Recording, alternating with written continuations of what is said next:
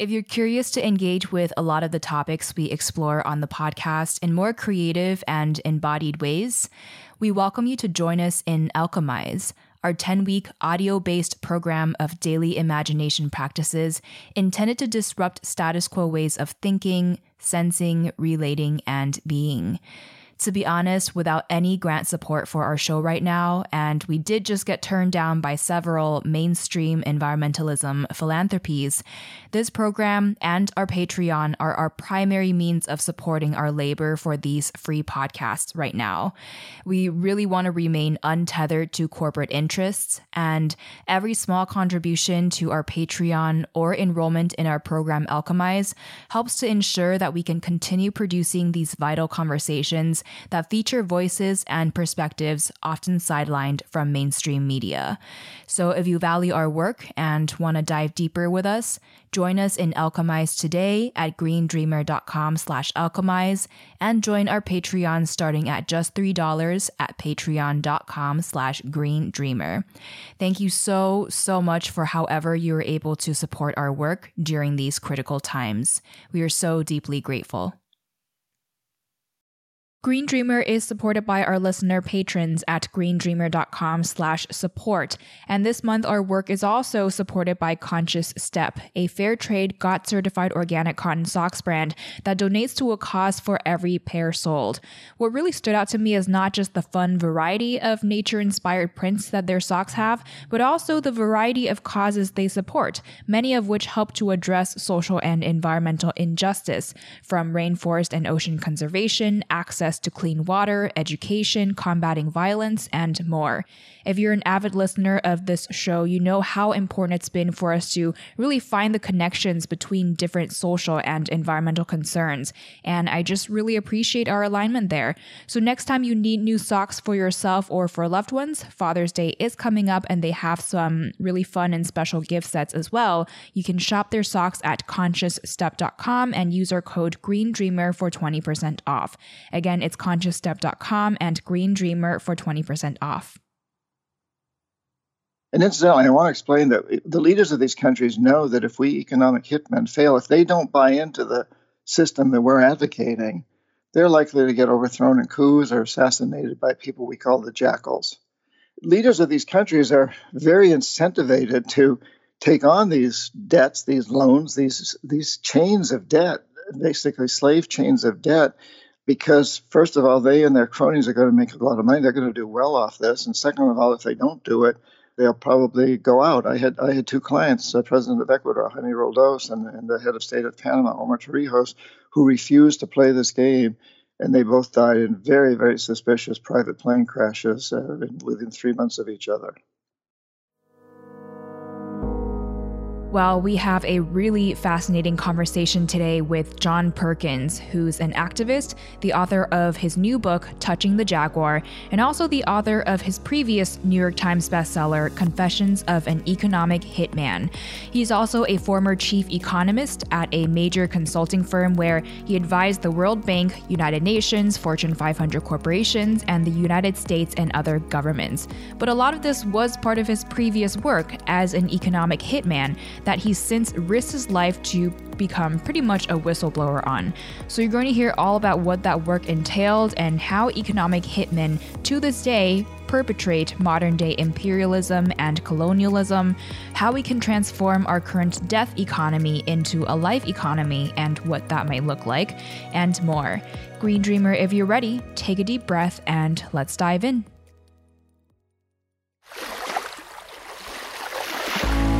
Hey, it's Kamea Shane, and this is Green Dreamer, a podcast exploring our paths to ecological balance, intersectional sustainability, and true abundance and wellness for all.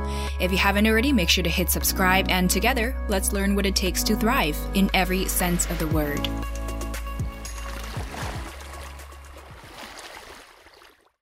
It was an interesting time because I had just graduated from business school, and I joined the Peace Corps primarily to avoid the Vietnam draft. I just didn't believe in the war in Vietnam at all. And the Peace Corps offered a potential draft deferment. So I joined and was sent deep into the Amazon rainforest in Ecuador into what's called Shuar territory. The Shuar are indigenous people who at that time were living very, very much hunter and gatherer lives. And I was sent deep, deep into the rainforest to help them form credit and savings co-ops, which was very ironic because once I got there, I discovered they had no money. There was no way they could form credit and savings co-ops. I was on a fool's mission, but that's what the Peace Corps had sent me in to do. After a month or so, I became very, very ill. I couldn't keep any food down, and I couldn't even stand up on my own. I was dying, and it was a full day's walk, at least under normal conditions, if I had been able to walk through dense jungle to the nearest dirt road that then wound its way for about 10,000 feet up high into the Andes. And if I could find a rickety old bus, it would take me about 2 days to get to the nearest medical facility after I'd once got got to the road. There was absolutely no way I could do this. Late one afternoon, the school teacher, who was one of the few people I could communicate with, I spoke very poor basic Spanish. He spoke Spanish. Most everybody else spoke Schwa. The school teacher comes up to me, and he's leading an old man. And he says, "This guy's the shaman." Well, it was 1969, Camilla, and I'd never even heard of a shaman. I'd heard of witch doctors, but I'd never heard of a shaman. And yet, so this school teacher says to me, "Well, he can heal you tonight." So I said to myself, I didn't. It was the best option I had going, and so, but you can only imagine, Camille, what it would be like to be in that situation. So that night he did heal me. And really what happened was I went into this deep trance. He took me into what we call a shamanic journey or a vision quest. And while I was in this trance state, I saw this amorphous figure in front of me. And the shaman said, and this is all translated, but he says, "Touch the jaguar." And I'm terrified at this point. I look all around like we're in the jungle. Where's the jaguar? And he says, "No. Touch the jaguar that you see." And this amorphous figure turned into the face of a jaguar. I, at that point, heard a voice. It was like my mother's voice saying, "The food and drink will kill you."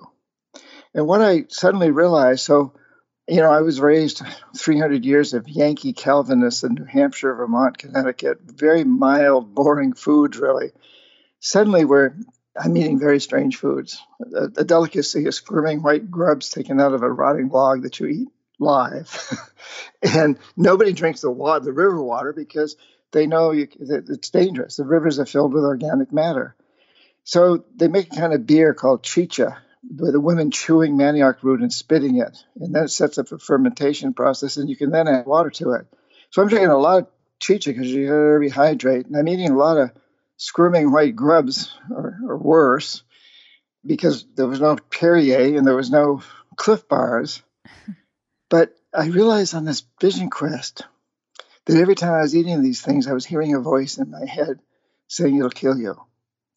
At the same time, Kamea, I saw how incredibly healthy the Schwa are, very robust and vital people, hunters and gatherers, and some of them live to be very, very old if they're not killed in hunting accidents or tip over a canoe or bitten by a poisonous snake or something. They live to be very old.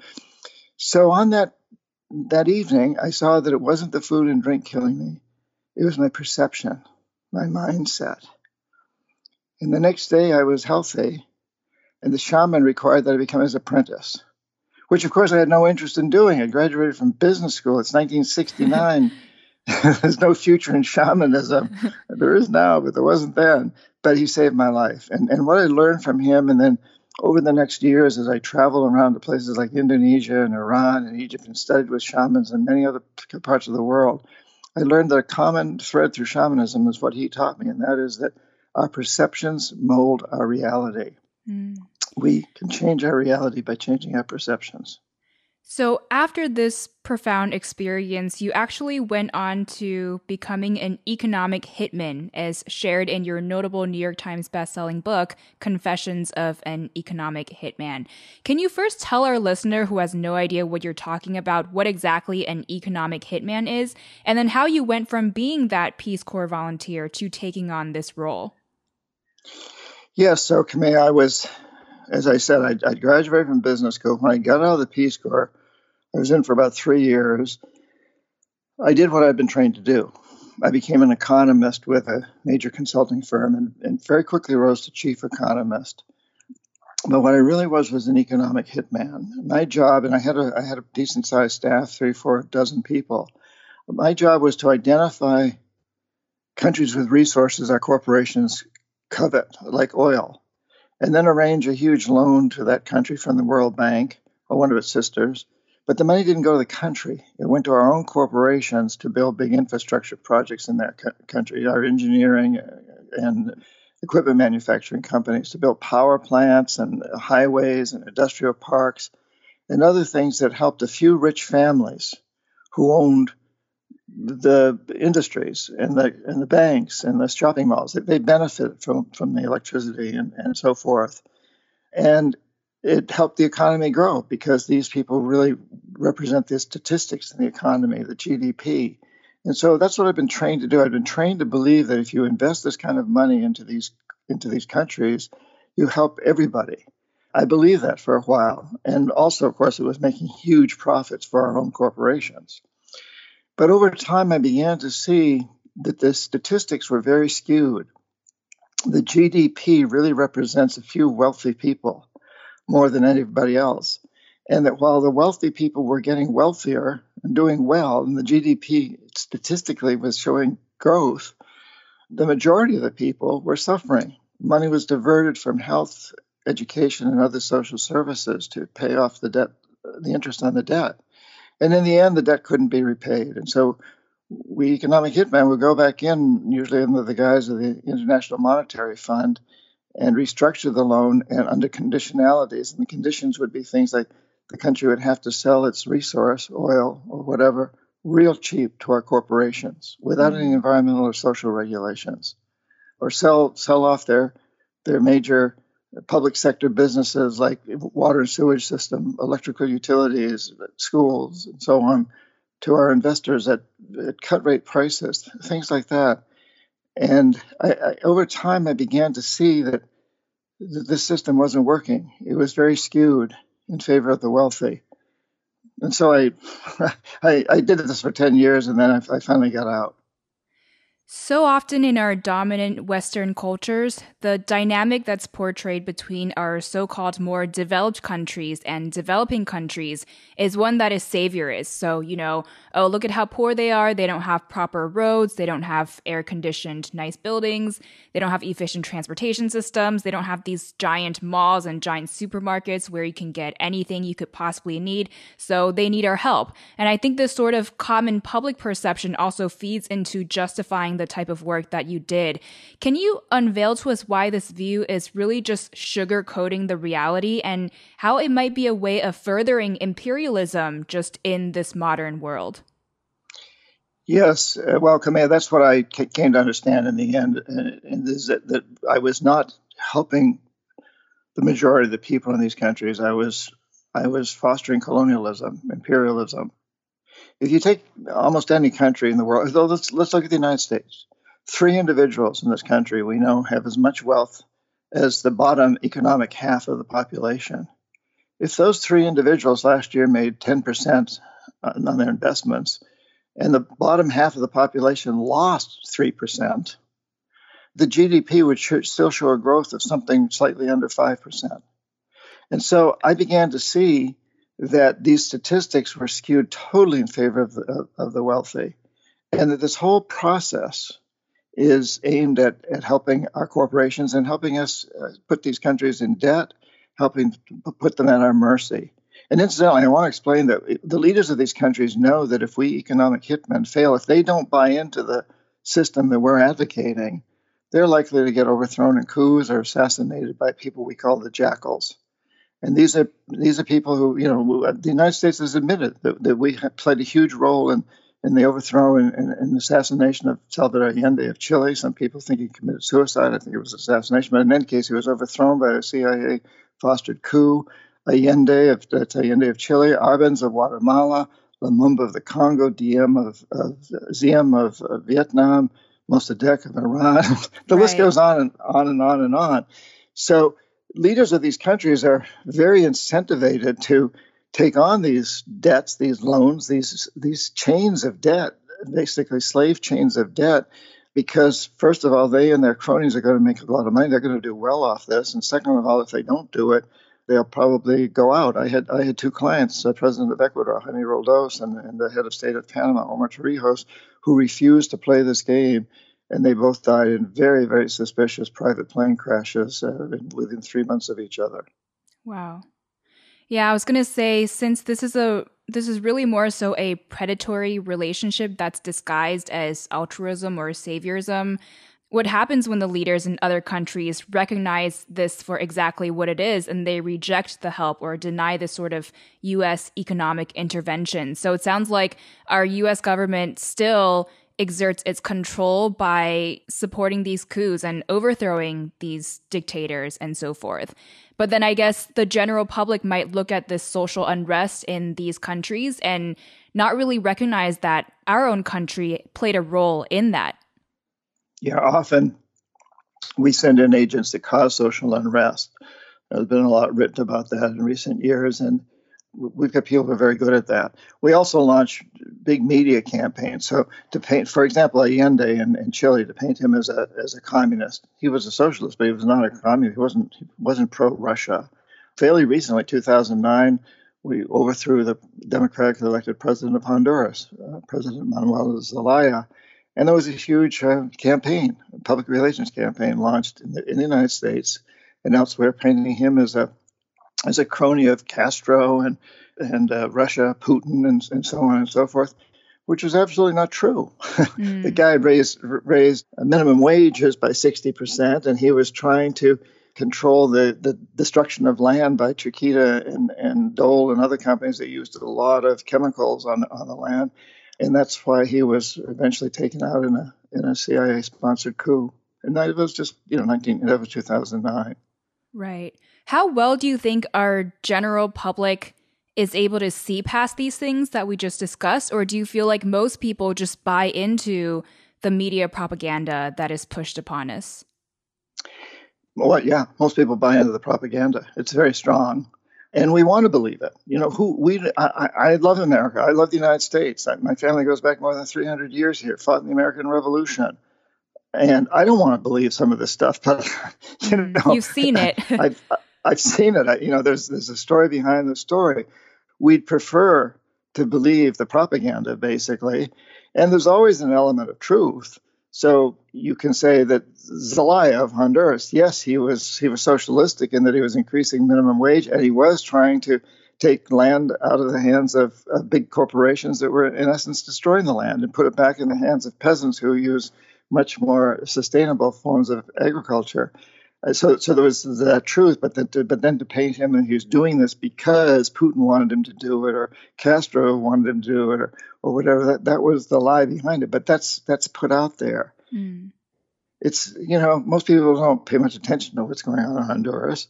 Those who do want to believe that we're doing the right thing. As I said, I want to believe we're doing the right thing. Once I knew what I was doing as an economic hitman, after 6 or 7 years in that job, I didn't really want to believe what I knew to be the facts behind what I was doing. I was making a very good salary. I was flying first class around the world, staying in the finest hotels, wining and dining with presidents. I didn't want to believe that what I was doing was wrong.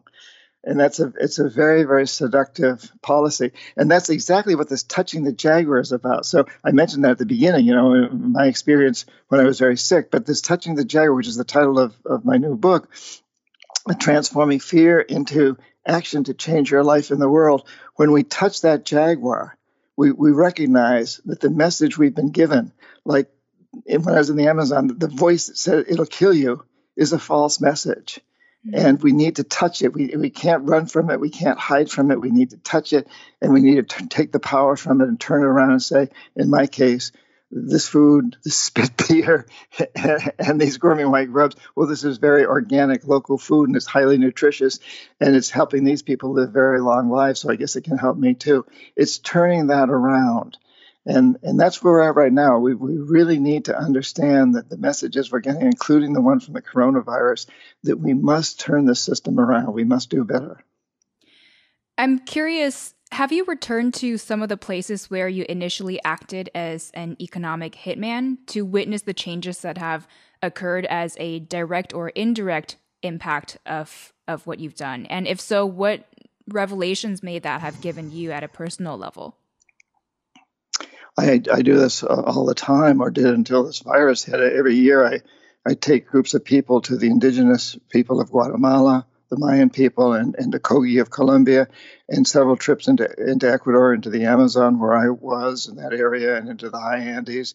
And I've been taking people to Tibet, to Chinese-controlled Tibet, because the Chinese are now doing something very similar also. And I spent a lot of time going back to these places. Yes, indeed. And people, your listeners, I think I'll be doing the trip to the Maya in January. Let's hope so. You can go to my website, johnperkins.org, if they want to join me. But it's very interesting to go back and see the lessons these people learn and how much they really want to help us now turn ourselves around. They want to help us understand that we've been on this course of destruction, what I call creating a death economy. That's really what I did in an economic system that is, in fact, consuming itself into extinction. It's destroying itself. And because it's all based on the idea that you've got to maximize short-term profits, regardless of the social and environmental cost. And indigenous cultures, and throughout history, most of us have been in indigenous cultures up until fairly recently, have what's called a life economy, an economic system that's totally sustainable, that pays people to clean up pollution and regenerate destroyed environments and come up with new technologies that don't ravage the earth, that use the wind and the air and the sun and so on and so forth to create energy that are in fact regenerative. Right. So I guess throughout the decades and throughout the years, your perspective of who's helping who has really shifted, right? Yeah, that's a good way to put it. I think there's very strong messages. There's an ancient legend of the eagle and the condor, which says that for many, many years, people that we'd call indigenous people, condor people, would take one route and the eagle people would take another. And neither is good nor bad, but the eagle people are very oriented toward industry and science and technology and industry. And the condor people are very oriented toward passion, toward intuition, toward living close to the earth. And these routes would go in different directions. And then it was said that around the year 2000, they would really start to reinforce each other and learn from each other. And of course, we saw this beginning to happen in the early 90s when our people took an interest in New Age things, shamanism, indigenous cultures, and they wanted to share with us. And it's been growing ever since. So yes, there's this coming together, this learning from both of us. We both have to learn. It's helpful to the indigenous people to know some of the scientific findings that come out of studies of rainforests and animals and plants. And it's very helpful for us to understand the importance of feeling a total connection to nature and its ability to rejuvenate itself if we just work with it rather than trying to constantly control and dominate it. And just real quick, I really want to acknowledge you for the difficult work that you've been doing. You know, you quickly found yourself seduced into and deeply entrenched in a world that you realized you didn't want to be a part of. And it's really courageous of you to not just pivot as you did, but to essentially become a whistleblower on the inner workings and intentions of our government and the corporate world. Have you received retaliation for shining the light on what otherwise would have stayed unknown to so many people? And what were your hopes for getting this knowledge out there into the open? Well, thank you for saying that. And as to retaliation, so in the book Touching the Jaguar, the new book, I talk about how about 3 or 4 months after Confessions of an Economic Hitman came out, in 2005, I was poisoned in New York. I was supposed to speak at the United Nations on a Tuesday morning, and Monday afternoon and evening, I was poisoned and rushed to a hospital in New York, Lenox Hill, and they had removed about 70% of my colon, my large intestine, because it had been totally damaged by this poison. So there has been retaliation. I don't think it's been done by CIA or the NSA, because one of the reasons I wrote Confessions, I tried to write it back much earlier when I first got out of being an economic hitman in the early 80s as an expose, and I contacted other economic hitmen and jackals, people I knew. I was immediately received a phone call threatening my life and that of my infant daughter. And then I was offered a consulting job with a major competitor of the firm I had been the chief economist for, but I was told I wouldn't have to do any work. They just wanted to use my resume, and they'd be willing to pay me a retainer's fee starting right then of $500,000. This is in the 1980s. Wow. $500,000 is nothing to blink at today, but it was even more then. And so I'm getting the same deal that I've given to these presidents, the carrot and stick. Here, we can either take you out or we can make you wealthy. And I have to say, I took the money. I was just told that just don't write the book. We'll give you this money. You just let us use your resume and don't write the book. But instead, I wrote 5 books on shamanism, and I took the money that they gave me and went back and started a new career of pushing forward with these things, going back to the Amazon, helping the people that I'd been with, forming a couple of nonprofits, Dream Change, and co-founding the Pachamama Alliance. And then on 9/11, I was in the Amazon, and when I came home, I flew to ground zero, and at that point, I knew I had to write the book. But this time, I decided I wouldn't tell a soul I was writing it. It would be a confession rather than an expose. I wouldn't include other people's stories, just my own confession. And I figured that was my insurance policy. And once I got it in the hands of a very good New York agent, it starts going out to publishers. Anybody who's serious about trying to keep me quiet is not going to kill me, because I'm going to be a martyr, and it's going to sell a lot of books. And then a guy did poison me, but I'm pretty sure we were never able to find him. I had lunch with him. He portrayed himself as a journalist, and all we had was his email address, and he disappeared after that. And in any case, there was actually no proof that he had poisoned me. I mean, I couldn't prove that he'd done this. All I could prove is that something that day had destroyed my large intestine. So, in any case, long story short, it became pretty obvious that this guy was probably a fanatic that didn't like what I wrote, or didn't like what I'd done, or didn't like that I exposed what I'd done. We don't know which, but probably he was not a professional. If he was a professional, I probably wouldn't be talking to you right now. But yeah, there was a risk. But I've got to say this, Kamea, that the greater risk for me is being quiet. I have now a grandson who's 12 years old, as well as his daughter that I mentioned earlier. And being quiet is no longer an option. We know that we're headed toward disaster. Our governmental social economic system, what we call the death economy, is not working. It's dysfunctional. And all the problems that we have today, the climate change, income inequality, species extinction, now the coronavirus, these are symptoms of a much greater disease, which is this death economy. And we got to turn around. And so I got to do this for my grandson and all of his brothers and sisters of all species all over the planet. It's imperative that we move forward and turn these things around. Really, really powerful. And as you mentioned, our current economic system is fundamentally at odds with life on Earth. So in addition to often exploited labor, the death and decay of the living world is what feeds into the growth of our GDP, which is a human construct, but somehow propped up as being more important and more real than our biological needs for living and thriving. So crucially, you say we need to move beyond our death economy into a life economy. I'm curious if you can paint a picture of what a life economy would look like, and is it even possible for monetary wealth creation to not come from transforming the abundance and riches of the living world into our man-made ideas of monetary riches? How can the two work together? Well, if we look historically, out of the 250,000 years or so that we've been humans, almost all of that time we lived in life economies. It's only been within the last blink of history. And you could go back a couple of thousand years and say our determination, our obsession with dominating nature started back then, but it's really taken off since World War II, and especially, in the last couple of decades. But we all come from these cultures that lived a life economy. So if we want to look at what this would mean today, let's say that, like something like over $50, around $52, $53 of every tax you pay to the U.S. government, and the discretionary budget goes to the military.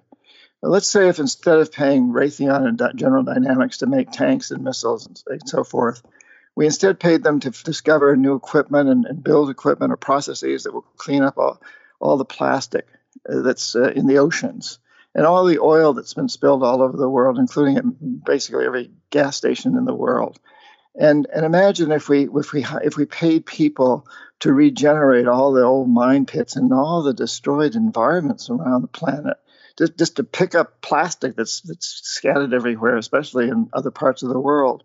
And imagine if we really devoted our energies to creating a better healthcare system, and that's become very obvious under the coronavirus, and an education system that really teaches us about sustainability and a whole new set of ways of looking at what it means to be human on this planet.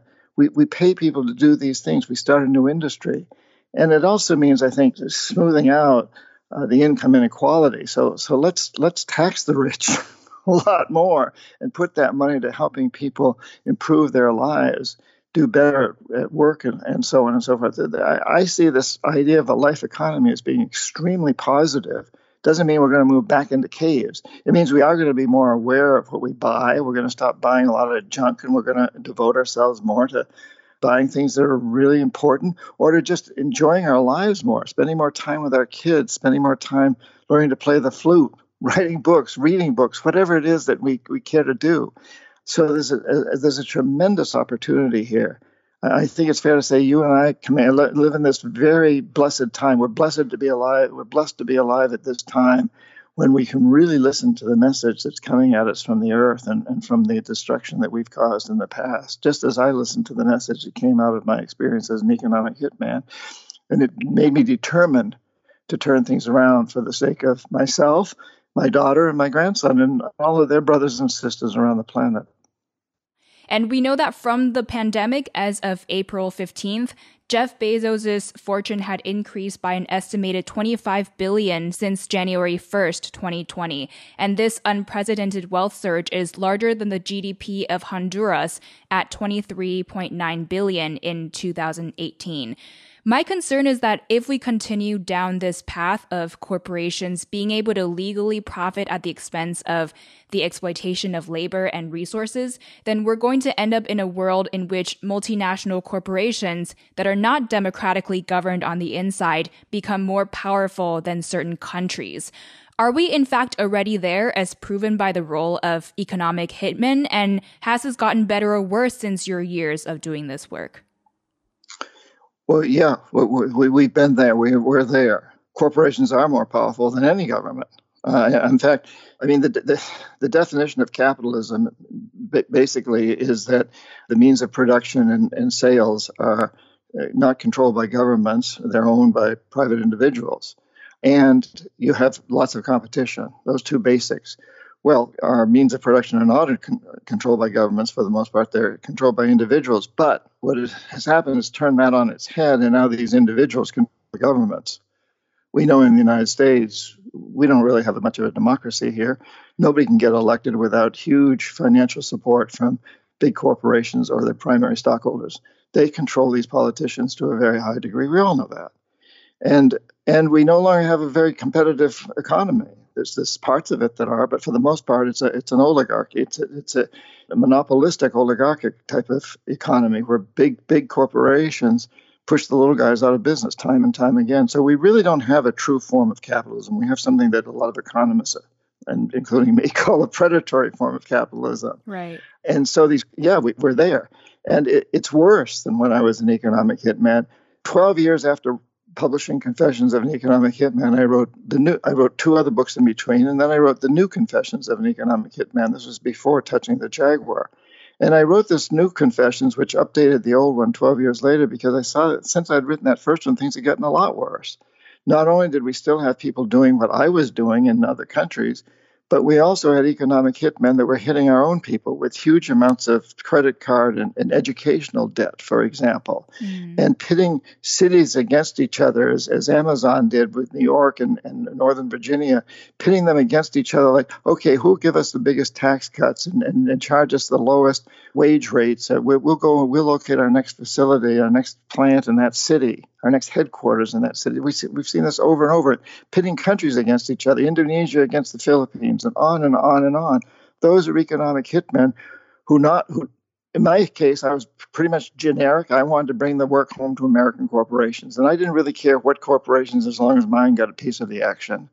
Today, you still got that going on, but you've also got every major corporation, international corporation, has a whole cadre of economic hitmen out just promoting that corporation. So things had gotten worse. At the same time, there's a counter movement, as I mentioned before, conscious capitalism and B corporations. And my publisher, incidentally, is a B corporation. And so there's been this counter movement. There's been a revolution it's really a consciousness revolution. It's not a physical revolution, it's a consciousness revolution. And it's been growing around the world. And that was happening before the coronavirus. And my hope is that the coronavirus is going to push us much further in that direction. Right. But there'll be a counterforce, too, that'll try to stop that. I feel like it's really great that we have a consciousness revolution that may be quiet, but really powerful because, again, it all goes back to our individual perceptions, and then that sort of ripples on to creating real impacts in the world. But I guess just with our current power structure right now being so against all the changes that we want for the majority of the people, what is your idea of what we need to do to be able to shift this power dynamic? Yeah.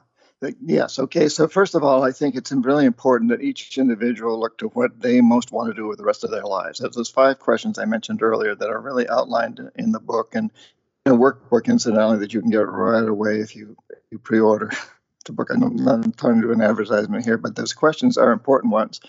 And it starts with, what do you most want to do with the rest of your life? Each of us as an individual needs to look at that. And how does that tie in to helping other people? And again, it could be a very small group of people or a very large group of people. But what role does each of us play?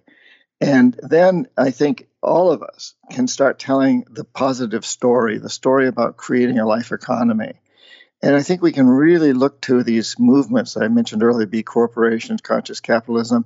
And a big one is that last August, the Business Board, which includes about 192 of the world's most powerful, most successful corporate executives, came out with a statement that basically supported a life economy. They said, we cannot just focus on maximizing short-term profits anymore. We've got to maximize assistance that we can to our employees, our consumers, our suppliers, and the communities where we work.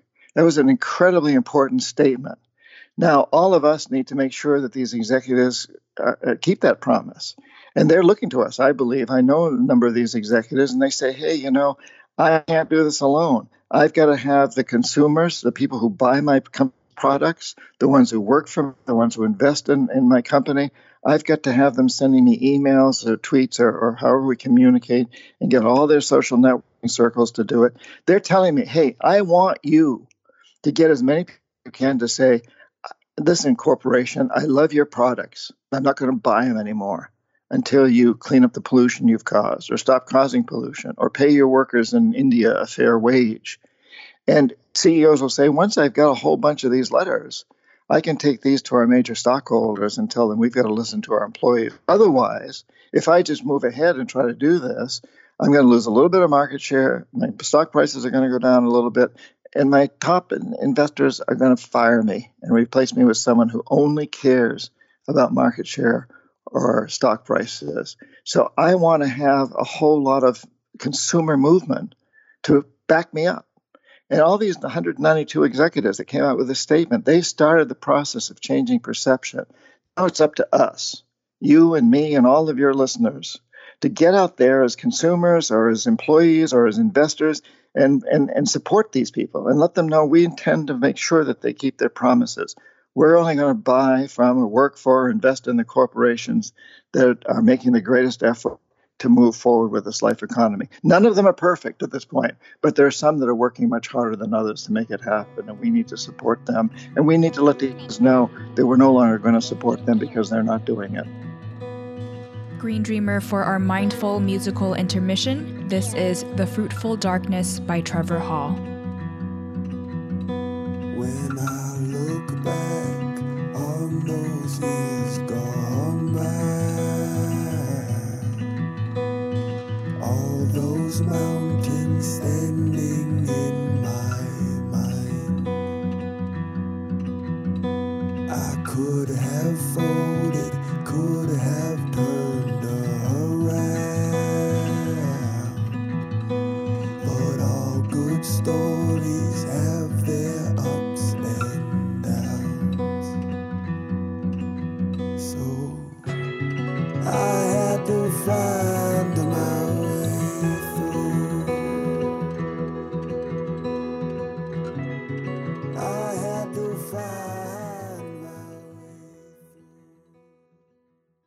What's an uplifting social media account or publication you follow, or a book that's been really profound for you?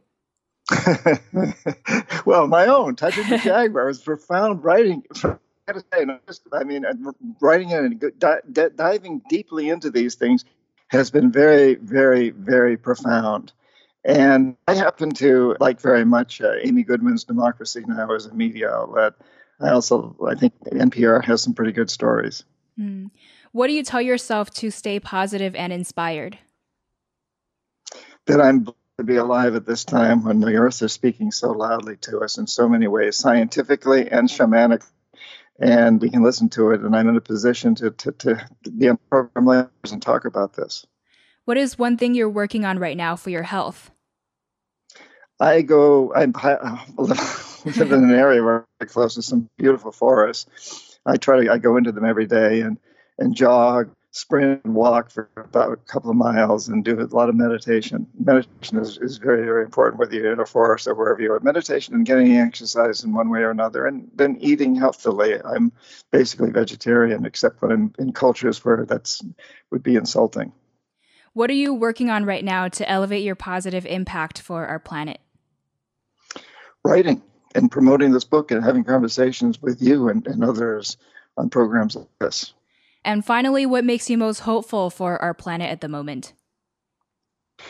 Well, having traveled around the world and seeing this consciousness revolution everywhere I go, many, many people everywhere are interested in this change that's happening, and also hearing all the information that's coming out of the time of the coronavirus, where so many people are finally getting it, that we must change, and that this virus is telling us that we're going to change, whether we want to or not, we're going to. So let's change in a positive way. So it's www.johnperkins.org to learn more and stay updated on John's work, many books, including his latest one, Touching the Jaguar. And you can also follow him on Twitter at jperkinsauthor or on Facebook at John Perkins Author. John, thank you so much for joining us today, for your courage in continuing to speak truth to power, and for really inspiring us to think about what could be. What final words of wisdom do you have for us as Green Dreamers? Well, I'd like to thank you, Kamea, for what you're doing on this program, for getting this message out, for helping to change the dream and make it a greener dream. And I'd like to say to all the green dreamers out there, keep dreaming green and changing the perception so that we create a greener perception, and out of that we create a much greener reality. Keep up your great work, everyone, and thanks for being part of this.